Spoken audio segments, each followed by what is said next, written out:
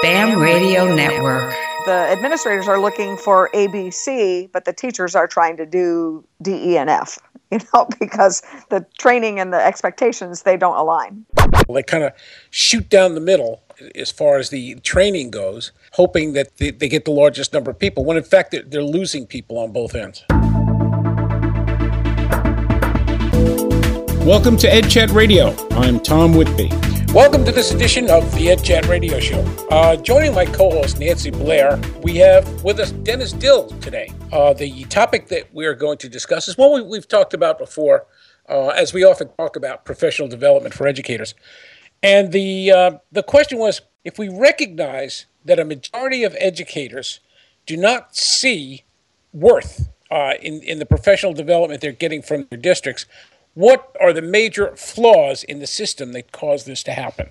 Nancy, you want to start us off on this? You've been very much involved with professional development district-wide. Yeah, Tom, throughout the chat, people offered lots of ideas about the flaws, and they often started with things like the lack of time that's built into the system for people to really have adequate professional learning opportunities, the lack of teacher voice and having any control or choice over what kind of learning takes place. And it just seems like there's the people that were involved in the chat feel like there's a disconnect between what's available, what's required, and what the needs are. Dennis, you want to add to that?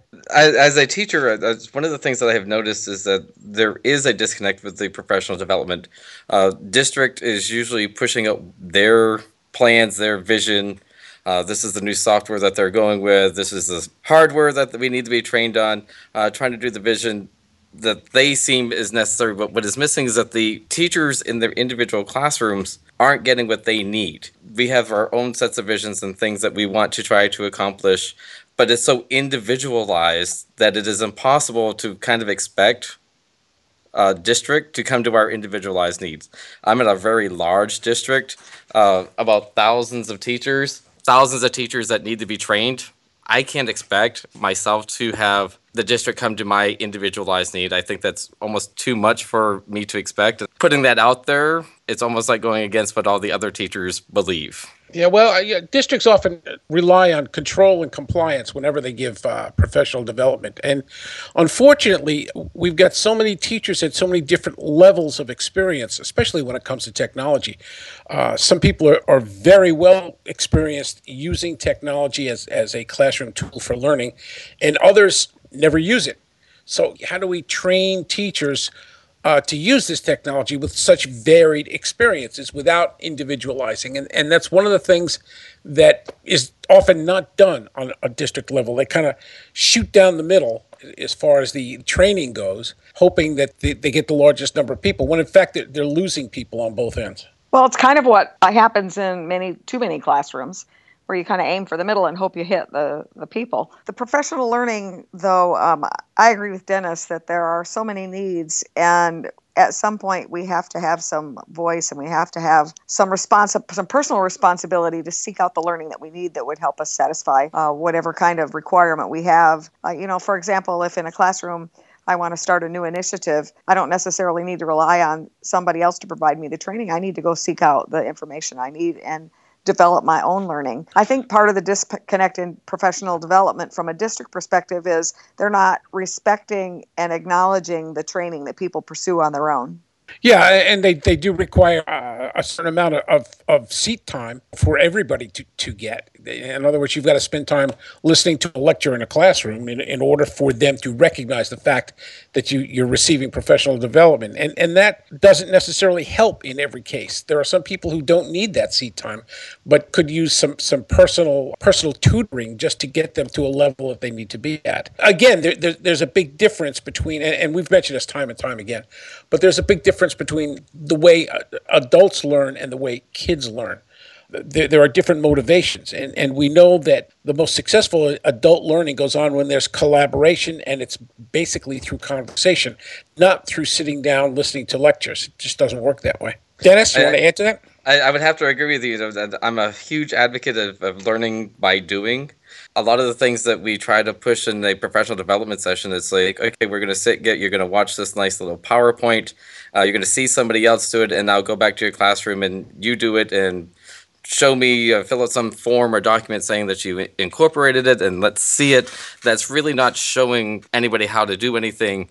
Teachers have to be free to experiment. And that's one of the things that we're incorporating here at my school is that if we're doing something, the teachers are going to be sitting there with the computer, working on it with myself or another coach right next to them. Okay, what is it that you want to accomplish for your class? Not what I expect them, not what the administration expects them to have, but what do they want to do in their class and how can we help them achieve that using the technology that we have? Because a lot of things that I'm seeing is that teachers don't know what they don't know. They don't know what is available, and if nobody tells them, district doesn't know. My district is pretty much in the dark when it comes to technology and what is out there. And as far as experimentation, that's where we get, and as Tom said, that collaboration and working with each other and sharing what we have is so important. Yeah, Dennis, I absolutely agree with you. I have, every time we've talked about this topic, I fall firmly in the middle.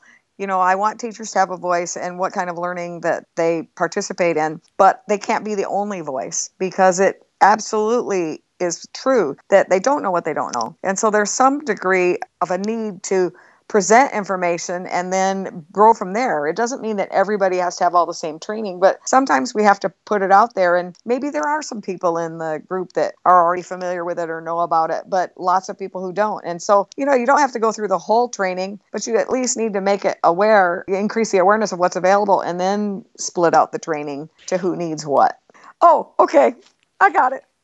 There is one thing that I think we should address, and that is oftentimes districts, especially when they're coming in with technology initiatives or they're making a major purchase of some application which will be used for the district, in order to save money, one of the first things they cut out from their proposals or, to get an RFP from a company, to save money, the thing that they cut out is the professional development offered by that company to train teachers for that application. It's a money-saving thing. They think that they can have their own teachers learn it and then teach it to other people. And quite frankly, this doesn't work. The amount of time that these companies spend not only training teachers, but the support time in coming in and giving support to teachers in using applications is very, very important. Another area that I see as a flaw in professional learning is the lack of synchronization between the kind of professional development that administrators are receiving and the kind of professional development that teachers are receiving. And I had an example of that this morning when we were talking about an administrative PLC where they were focusing on teaching for deeper learning and creative and critical kinds of innovative practices in the classroom. And so they were doing this professional learning from the standpoint of things that they should be watching for. But then on the other end, they didn't have the professional learning going on to make sure that teachers were actually thinking in those terms, like, that they had an understanding of what does it mean when we talk about deeper learning and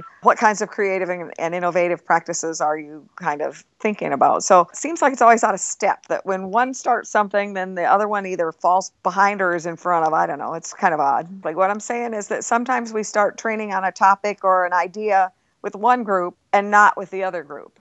And so you end up that the administrators are looking for A, B, C, but the teachers are trying to do D, E, and F, because the training and the expectations, they don't align. I see it's time for our closing comments. Dennis, you want to add anything to this? Professional development has to be teacher-driven, has to be teacher-centered. We have to be involved in fulfilling what our needs are. Yes, it has to be kind of within the vision of the district and within our administration, but it really needs to be we do a student-centered teaching in our classroom, but for whatever reason, when we go into a professional development session for teachers, it's not teacher-centered. We're not having our personal needs met. We're on many different levels. It's not individualized, and that's really where I think the major disconnect is that we're getting all kinds of information about, in theory, this software is going to work, but in reality, our classroom is so individualized with all of our students that we have to be able to have that individualized training that meets our needs. And that's tough. Nancy? Yeah, I agree that we need to be more teacher-centered and have more teacher voice in what goes on. We need to be structuring training that moves forward what's available for children and just really rethink the whole way that we're doing professional learning. We can't forget the specter of time. Organizations are pushing more job-embedded professional learning, and yet the time keeps getting squeezed out of when that would be possible to do. Yeah. Well, I want to close with what I always say. If we are to better educate our kids, we must first better educate our educators, which means professional development should be a priority within education. And we shouldn't be getting bogged down with all the nonsense we're getting bogged down with. With that, I'd like to thank everyone for listening to this edition of the EdChat radio show. That EdChat takes place every Tuesday at noon and 7 p.m. Eastern Time. You get an opportunity to select the topic you want to talk about with a poll that goes out on Sunday and remains open till Tuesday afternoon. Thank you very much, and we'll talk to you again next week. Before we sign off, we want to let you know that if you're an education leader and you enjoy EdChat Radio, you'll probably also enjoy AASA Radio with Dan Domenech on the BAM Radio Network. It's also available on demand. Check it out. You've been listening to EdChat Radio. I'm Tom Whitby. This program is produced by Accretive Media for the BAM Radio Network. Thanks for listening.